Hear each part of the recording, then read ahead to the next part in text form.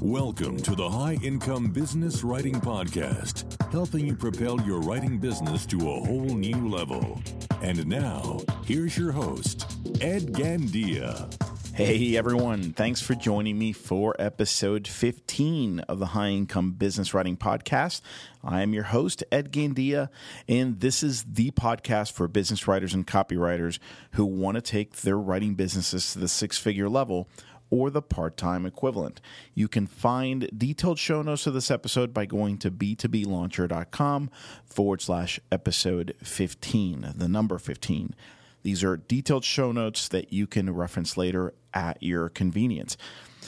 You know, so most of us business writers are used to writing and managing projects such as blog posts, articles, white papers, case studies, marketing collateral, that type of thing.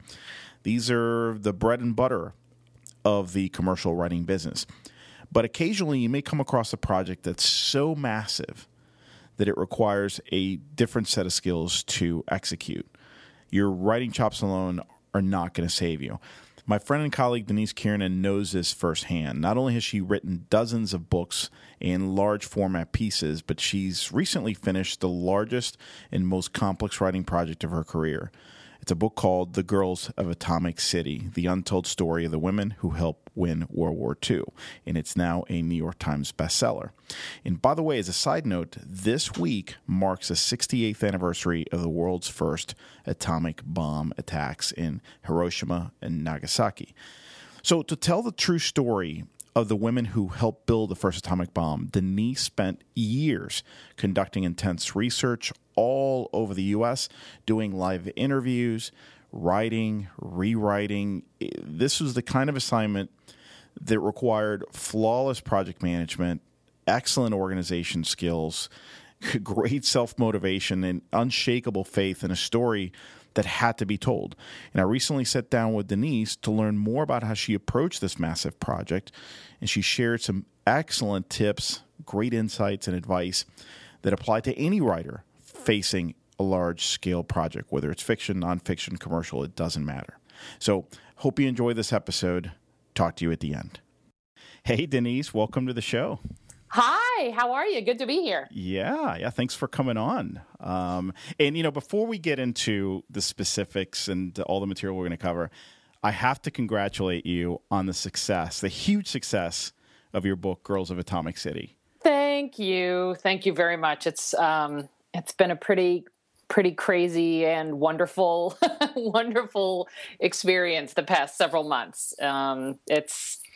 You're never quite sure how to be prepared for getting what you want sometimes. Oh, I bet. Well, just for folks who don't know, so you know, Denise and I have known each other, and her husband Joe. Well, you've known Joe for longer. I've known Joe for longer.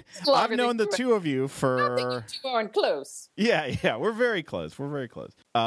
We have known each other for a little over 3 years. Denise and Joe wrote. Actually, the book came out the same day The Wealthy Freelancer came out, the money book for freelancers. So we connected that way. And through Twitter, right? We met through Twitter. I often tell people this story when they say, well, I don't know if I want to use Twitter. I always say it's a great way to meet people who have shared interests that you might not meet otherwise. Well, and talk about shared interests, right?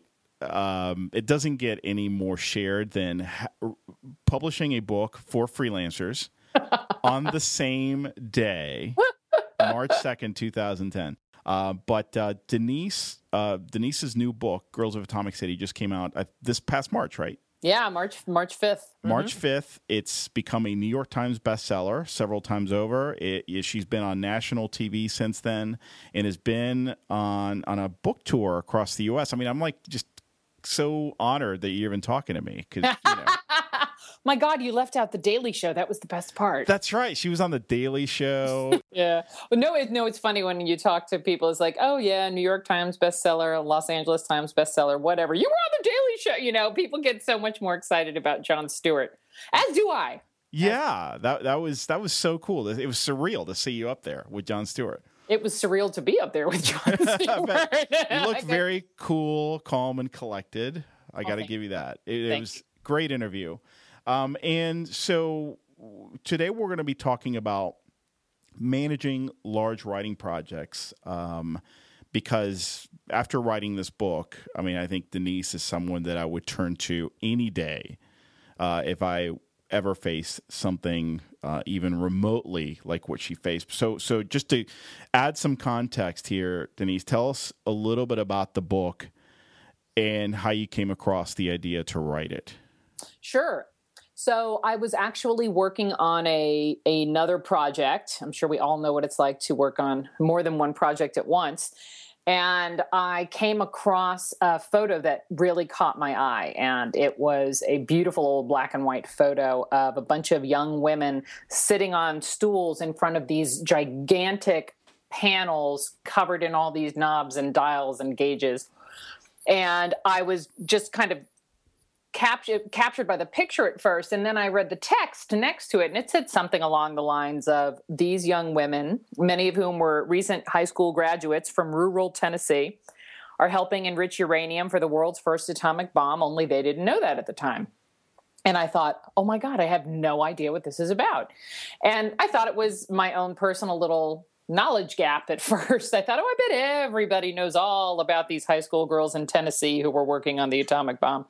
Well, it turns out a lot of people don't, unless you're from that area. And so the next thing I realized was that this town, Oak Ridge, Tennessee, could be reached by car in about 2 hours from my home here in Asheville, North Carolina.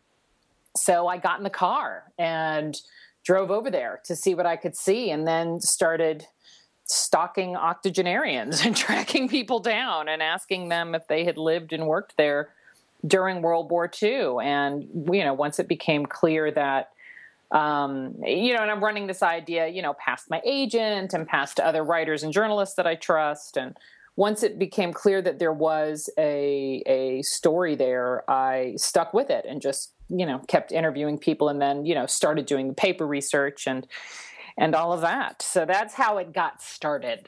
And when was this, roughly? I saw that picture 7 years ago. Wow. Okay. So yeah. You've been on this for a while. I have. And there have been other projects along the way. I always kind of think of there's usually a project that's sort of in pole position. Uh-huh. I don't drive a race car, but I think I'm using that correctly. And so there's always a project that's sort of the number one project at the moment. And, those positions shift every once in a while. And in the beginning, the early stages of this, I was definitely, working on other projects as well. But, then as we got closer to the manuscript being due, the revisions being due, things of that nature, it really was the dominant force in my life for a few years. And who was the publisher again? It was Simon & Schuster, the Touchstone imprint at Simon & Schuster. Okay. Yeah. So, so you go out there, you're starting to feel, okay, there's a real story here. People are encouraging, your agent, feels the same. And you get this book contract, right? And first of all, I know they gave you some time, but I mean, not years and years. So when did you land the book deal? Oh, that's a very good question. I had already been working on the project on my own, trying to think about how I'd tell the story, for a few years before I did the proposal for the book. Aha, okay. Which makes sense. This is not the kind of thing that you just throw out there without doing. Right. Yes, exactly. Because I didn't want to go through, book proposals can be an awful lot of work. And especially one like this, I think my proposal was close to 75 pages long. Wow. And, so I knew it was going to be that kind of effort. So I wanted to really make sure I really wanted to make sure that there was not just a story there, but that I could tell it the way I wanted to tell it before I went into the whole proposal stage. Let's see, it came out 2013, 2009, 2010. Okay. 2009, 2010. Which is still not a lot of time considering what you had to go through. In fact, that was my next question. Can you give us an idea of what it entailed, the project entailed, in terms of approximate number of interviews, the research hours you put into this, and everything that happened basically before you even wrote that first word in your draft? Oh, well, so much goes on before you write the first word. Even though if you have I'm one of those people where, if I get if a snippet of conversation or an interesting juxtaposition of ideas occurs to me, I put it down somewhere. I work with Scrivener. I am not paid by Scrivener. I almost feel like I have to say that because I talk about how much I love Scrivener all the time. And it is if for anybody who doesn't use it or isn't familiar with it, you can go to the website literatureandlatte.com, or you can just Google Scrivener and it will come up. It's tremendously powerful and incredibly affordable. What does it do? Scrivener is you use it to write, but it's also ideal for organizing your thoughts and creating multiple versions of a unique idea. You can also, so you can manage, text files in there. Mm-hmm. You can view things as text, as index cards on a cork board, as an outline.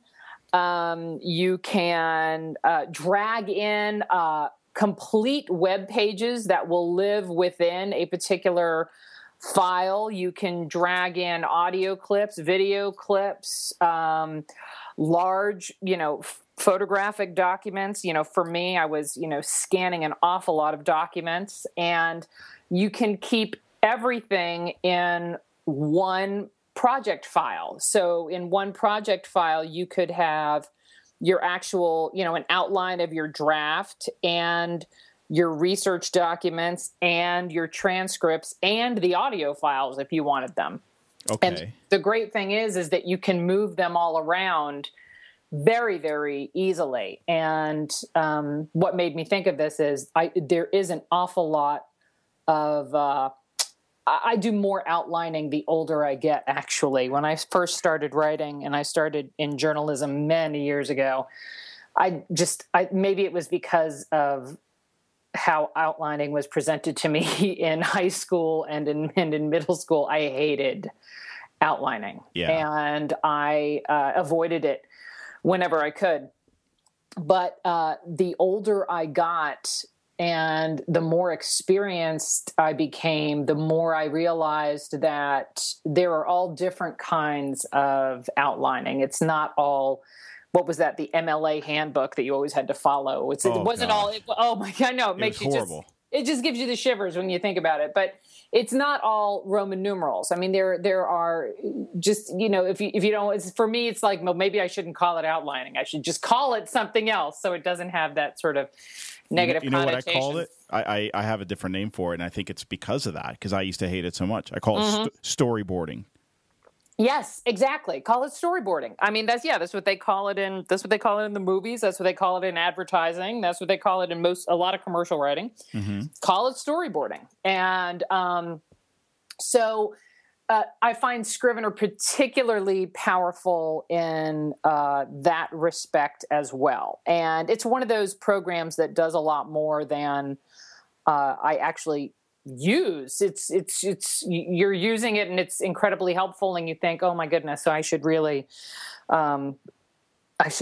dig into this and use all of its little bells and whistles, because there's so many, you can tag things and, color code things and track character arcs. And there are all these different templates if you want to use them, templates for novels, templates for nonfiction, templates for stage plays, screenplays, all sorts of stuff. So anyway. How is it different from Evernote? Did you explore Evernote at all? Oh, I use Evernote. Okay. Evernote is not a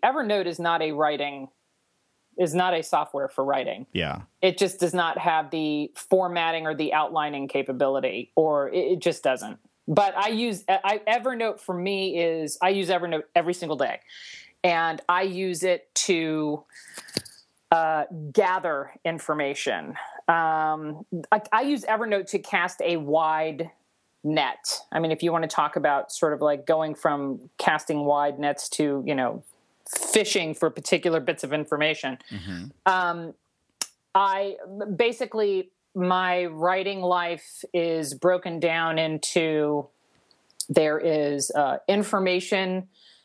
general information gathering. There are tasks that need to be accomplished on my workday, which is different from needing to keep information. And then there's actual writing. And for me, Evernote is very, very good at organizing information that I come across. I mean, every day I come across something where I think, oh, that could be a good idea down the line. Now, that's not a task, right? That's not something that has to be handled by a certain day. It is something that has struck me as interesting, and I want to hold on to it.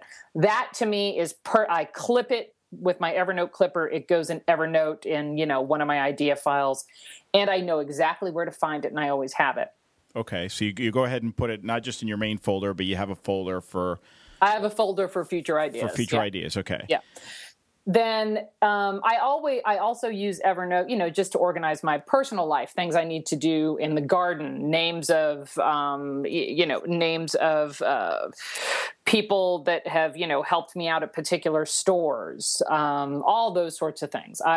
Things I want to buy. Those are, again, they're not tasks, which are very specific things that need to be done by a certain time. It is information that I want to keep, and I don't like having tons of little pieces of paper floating around.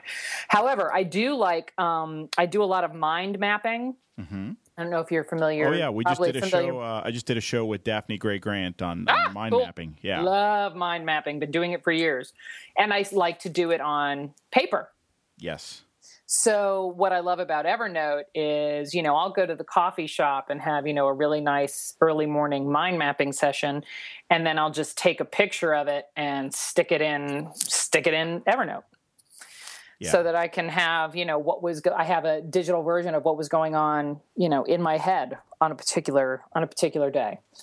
So Evernote contains all sorts of things, and Evernote might have a notebook that pertains to a particular project. But when it is time to start outlining that project and really assembling, really streamlining what that project is going to be, then I have to move into Scrivener. Okay, so because Evernote just can't handle it. And I love Evernote. I love Evernote so much, and I think it's amazing. I use it for everything, but just it's not for writing, not for me. Yeah, so as it sounds to me like if you take it kind of to the offline world, Evernote becomes the replacement for cutting out magazine articles and putting them like on your desk because you don't know where to file them. Exactly. Or in a physical filing cabinet. So you just, ideas, thoughts, whatever, articles, file them away digitally. Mm-hmm. And then once you have a project, then you go to Scrivener because this is where you live. Basically, once you're in the project. Yeah, once I'm in the project, I live in Scrivener. And Scrivener is where I keep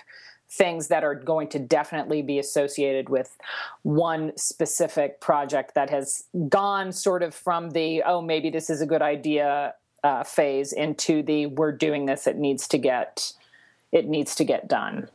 So just so listeners understand the scope of this particular project and why something like Scrivener was so critical. I don't know if you have this, but rough number of interviews you did, research hours. Not off the top of my head, but oh my god, research hours. Oh my god, I can't even. Oh my god. I mean, I went to I've been to the national. I used to go to the National Archives in Atlanta, just south of Atlanta. Many times and just sit there, for days on end going through boxes of, onion skin paper. And, that's not even compared to God knows how many, probably 50, 60 different books sitting here in my, maybe more, sitting here in my office pertaining to that period in history. Every newspaper published between the years of 43 and 45 in this community, I I've read and scanned a lot of them. By the way, how did you scan a lot of those archives? Because you can't. Did you take pictures of what you needed? They have. If you bring in Atlanta and every the National Archives, I scanned probably close to. Oh my God, how many photos did I scan in Maryland? College Park 2, which is the National Archives facility that has most of their photographic collections. Mm-hmm. I scanned several hundred, I think more than 500 photos there. And there you have to go in, you have to have a flatbed scanner. So you can't have something that's going to pass, that's going to rub the paper. You have to have a flatbed scanner. They inspect your scanner. You have to wear white gloves. Not everything is available for scanning. In Atlanta, you can either use a flatbed scanner or you can take pictures. I've come to find that taking pictures is actually a lot easier. Yeah. You only have to carry your camera. The good thing about a scanner is you can organize what files you want everything to go into as you're scanning. With the pictures, you have to do that after. So that's really the only downside there. But I mean, thousands of hours of research, I'm sure. Thousands. And hundreds of hours of interviews. And hundreds of hours of interviews. You have all the audio. And video. I took there's this pile of videotapes because what I want to do now is I'm in the process of, turning this into a documentary. So, I have stacks of videotapes on my desk right now. Wow. So I videoed everybody I talked to as well. And then there were things like going to Historic Preservation Association meetings, going to coffees and just listening to people, reminisce about the old days. So beyond interviews, there was a lot of just kind of going to community meetings and gatherings and listening to people talk about their experiences in a group setting, because a lot of times group interviews can be informative in a different kind of way than individual interviews can. And they're both valuable for different reasons. People, I think, it's easier to get more detail and more personal stories out of them if they're alone. Mm-hmm. But people in groups can, inspire each other to remember things. They can remind each other of experiences that somebody may not have been able to recall if you were speaking to them alone. So that's good in that respect. And large groups, they bring out a different kind of memory dynamic in a sense when they're together discussing certain events. But when you talk about this, the scope of what was here, I mean, and I have thousands of documents, and they're all on my computer. And the thing is, you have only a certain amount of time and hours that you can spend in the archives, and they have 5,000 boxes pertaining to the Atomic Energy Commission. I mean, you can't get through that. I'd be there 10 years.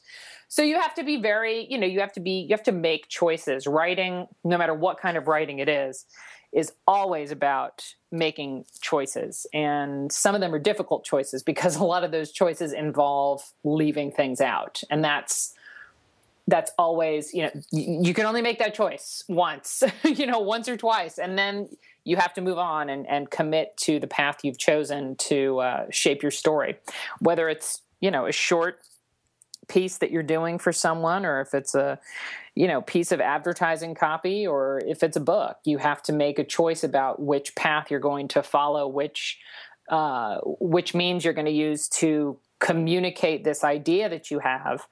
And that is the tough part, especially when you're dealing with the volume of information that I was. There were so many interesting people I interviewed that I found out fairly quickly they were not going to be in the book. And that's, they're thanked in the book, and, their conversations may have, inspired me or made me think in, a particular direction. But, it's always hard to leave certain ideas and individuals out of a story, but it's all about choices. Well, yeah, it is. And you have to, at one point you got to force yourself. And here's what I'm wondering is I'm listening to you. I'm overwhelmed because I've never tackled anything near that big, and I can get lost very easily in the weeds. So when there's so much information, how do you find your way back to kind of what the storyline is going to be? That's a very good question. And there are times when I wonder who even wrote this book. there are times when I look at it and I think about everything that went into getting it done, and I just think, who did this? Was I around when that happened? It's a blur. It's a blur, and it's kind of an out of body experience sometimes, and it's incredibly overwhelming. And there are a couple things that I think are important for long projects. One is you have to find a way to stay inspired about what you're working on. And inspiration can come in various forms. There have been times I've been working on projects, and not this one, but there have been times I've worked on projects where what I was getting paid was inspiring me, and that's okay. Yeah. Or a particular idea I had come up with, was inspiring, or what I was going to do after the project was done was inspiring me.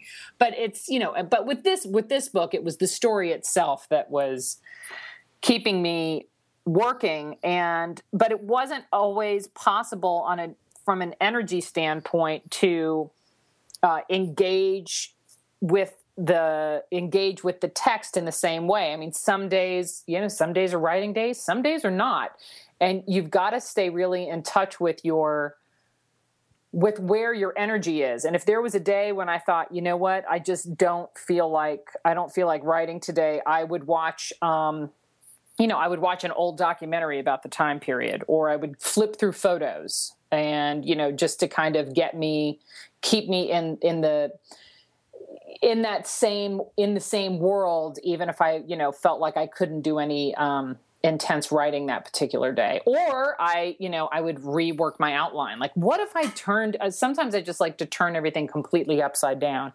and say, wow, I've been convinced that I want to do, tell the story in this fashion. What would it look like if I started here instead? Or and just kind of turn things upside down. And even if you go back to your original structure, your original approach, that can provide incredible perspective sometimes. I'm a big believer in calendars. And calendars for me might be a piece of paper that I say, I work backwards from the date the first big date, of course, is the date you have to turn in your first draft to your editor. Mm-hmm. And, I might work backwards from there, knowing my ability and the speed at which I can write, and taking into account that not every day is going to go the way that you want it to. Managing expectations of yourself is, I think, very tricky and very important. We all want to be these amazing productivity machines, but our work life does not exist in a vacuum, and things come up because that's the way life operates. Yeah. And so I having a little bit of play worked into your calendar, I think, is important. And, a lot of task lists. Now, tasks are, I consider separate from information gathering or file keeping. Tasks are very specific things that have to be done on a certain day. And having a task list for my projects was very important. Was there someone that I thought I wanted to interview that I really had to get a hold of? Was there, a document I was looking for? Was there all those sorts? Was there somebody I needed to call back? Was there, all those sorts of things have, I would plan those as well. And, then you get to the point where if you've laid all that groundwork and you have a calendar you're working with, and you get into your sort of, okay, now I'm working on my rough draft. Unfortunately, that doesn't mean that stuff isn't going to completely explode and everything, the best laid plans are often get tossed to the side because, like I said, life happens where you find something new and exciting and you think, oh my God, this is going to screw up my really perfect plan. But wow, it's really good. I have to follow it. Yeah. And the other thing about all of this is, it's like a GPS. I want to get to this particular date having finished this first draft. And in order to do that, I'm going to go straight here. I'm going to take a right turn there. I'm going to take a left turn there. I'm going to go there, blah, blah, blah. Well, if you get way off course, it's recalculating. It's your GPS just recalculates. You're still going to get, where you're going. You just have to, occasionally reassess and make sure you're en route, even though the route may be different or may necessarily change because, either of inconvenient life things that just pop up or because of very exciting things that you find along the way that you think are worth pursuing. I love that metaphor because I think there's a lot to the whole GPS thing in terms of, your destination, but only the GPS knows the way. So right. All you can do is follow. And I'm a big believer in following your instincts and just going with the flow, making sure that you're focused, of course, but because... right? It's you just have to trust. I trust my GPS, and you can't possibly map out the entire route between here and Los Angeles. Right. You just can't. And if you try to do it in your head, you're going to get overwhelmed. Yep, exactly. And you can try and do broad strokes about, how far you want to get by, I want to drive X number of miles a day or something like that. But you just have to realize that, it's those unexpected stops that are completely unavoidable. And they can also be, the best thing for your project at times. So trust, I think you're absolutely right. I think trust is a huge part of staying on course when you're dealing with a big project that, can be both, overwhelming and also can be tiring. Well, how do you, I'm wondering how you deal with the emotions that come from, the days when you wake up and go, oh my gosh, what have I gotten myself into? And this is not going well. But, you don't, the deadline's still a few months away. But, how do you stay focused? How do you get back into the game? How do you come back from the dark place? Oh, yes, the very dark and lowly place. How do you come back from the dark place? Well, everyone has, I think all of us know or hopefully know those things that we can do in our life to de-stress, and you can't be afraid to do them. Self-awareness when you're dealing with projects like this, or just a career as an independent contractor in general. I mean, it's if you work for yourself and you make your own schedule and you get your own clients and you do your own bookkeeping and all that sort of stuff that goes along with being an independent contractor, it is you wear so many different hats during the day. And just because I was working on this book didn't mean I didn't have to deal with all of that sort of stuff that I normally have to deal with as an independent contractor. And being aware of sort of what makes you tick and what makes you not tick is incredibly important. So I think actually doing a little bit of soul searching into what works for you when you go to the dark place is very important. For me, it's walking. And I mean like a lot of walking. So I had to be willing to look at when I was getting that horrible feeling, I had to be, willing to look at my schedule. And even if it said you're supposed to do X, Y, and Z today, know that I know I'm supposed to do X, Y, and Z today, but what I really need to do today is walk for like an hour or two and just calm myself down, because that's what works for me. For other people, it's long showers. I know people who swear by that long showers clear their mind. So I know people who are like, I just, went to the gym and sat in the sauna in the shower for, an hour. And sometimes I think it's just, other people I know they go straight for stress relief with massage. And some people just have confidants that they talk to. We have, other friends in the business that we talk to when we're frustrated, and, sometimes just hearing another human being, because it can be very lonely work. So sometimes just hearing another human being who's worked on a long project and hit that wall or gone to the dark place say, I know exactly what you're talking about. I felt that way because of this, that, or the other. Here's what I did, or, just sort of having that another person say, yes, I get it. It's going to pass. That can help too. I actually do think that that's also what you do on your own to sort of, get your mind back in the game. Sometimes I garden. Weeding helps me. I love to weed. Because it's the repetitive nature of it. It's repetitive. Think, right? It's meditative, and it's also immediate gratification. If I pull the weed out and I get the roots, the weed is gone. Yeah. So weeding helps too. But I think there are those things that you do for yourself alone to kind of get your head back in the game. But I do think it is important because of the solitary nature of what we do, to have people you can talk to and just, say, God, it is just not happening for me this week. I don't know what's going on with me. And just to have someone else say, no, it's okay. It's normal. It's going to pass. That can be helpful as well. I want to run something by you, Denise, that, and I think you might agree with me, but I'd like to get your thoughts on it. So I've kind of moved away from very strict outcome-oriented goal setting to more effort-based goal setting. So in other words, okay, I know I have these deadlines, and okay, so somewhere in there I got to have these milestones. But instead of mapping it out in a linear fashion, I just focus on today. What can I do today to get closer to either that milestone, that first milestone, or to that deadline that might be a year away or a month away?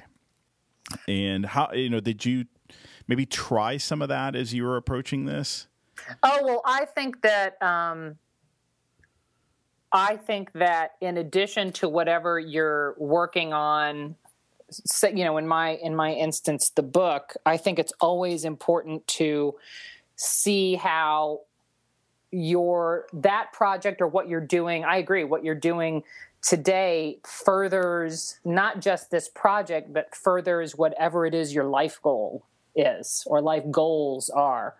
And those goals may have something to do with the project at hand, or they might not appear to have anything to do with the project at hand, but they should be related, because ideally we're all working on things for a variety of reasons, but one of those, should be to further our life goals and to achieve those kinds of, not just work milestones, but also, emotional milestones, social milestones, family milestones, and to kind of take a step back and say, oh, I can see how my being really engaged with this project today is furthering my efforts in these other areas as well. That's a good thing. I agree. I think that's a very good thing to remind yourself of. I don't know that I would give up my calendaring for a large project, because it's, even if I don't adhere to it strictly, or I allow myself, like I said, I allow myself to get off course, knowing that my GPS will get me back on. I do need to have an understanding of how much time certain things are going to take. And so that I do make sure I don't, because I can go down the rabbit hole when it comes to research. I love research, and you don't want to not manage your time well. You want to make sure you're managing your time well while allowing yourself that flexibility.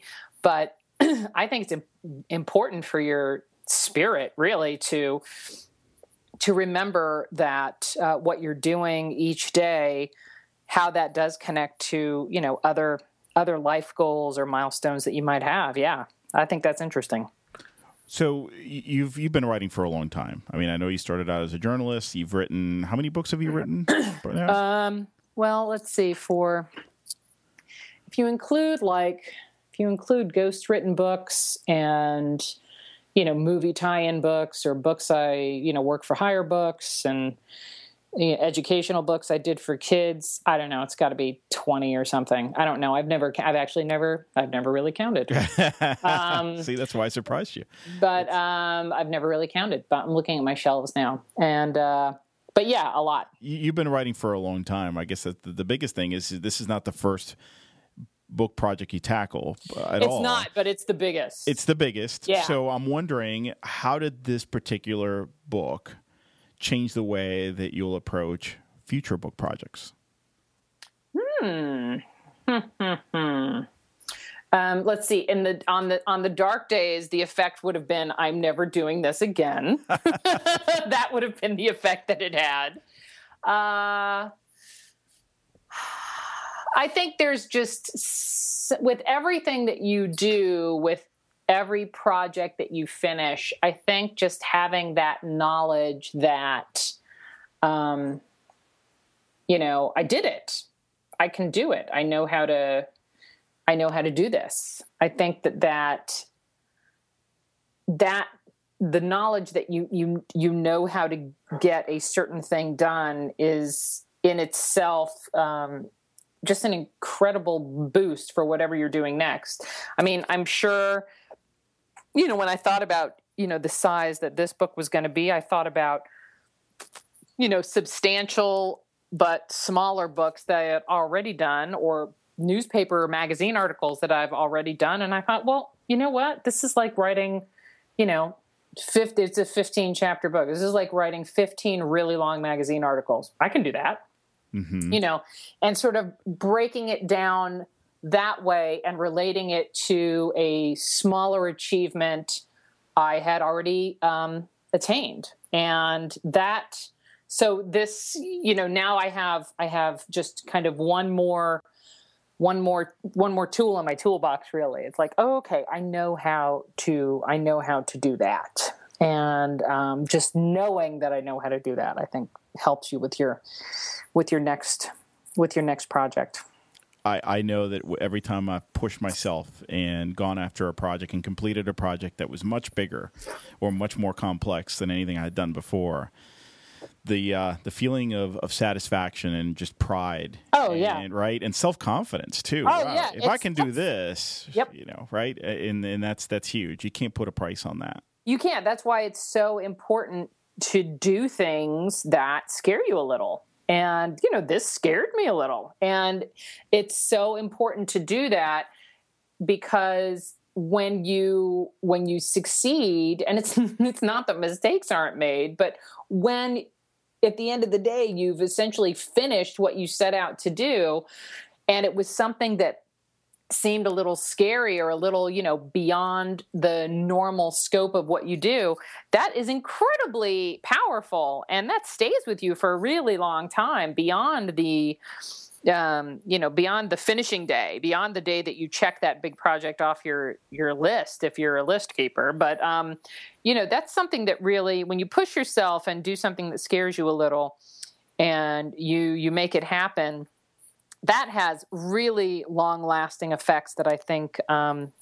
it's hard to even be completely aware of, really. Yeah. Yeah, I love this quote from Jim Rohn, the late Jim Rohn, who said, the real purpose of a big goal is not the attainment of the goal itself, is in the person you become in pursuit of that goal. And that is sure. So true, right? You'll never be the same person again after going through this.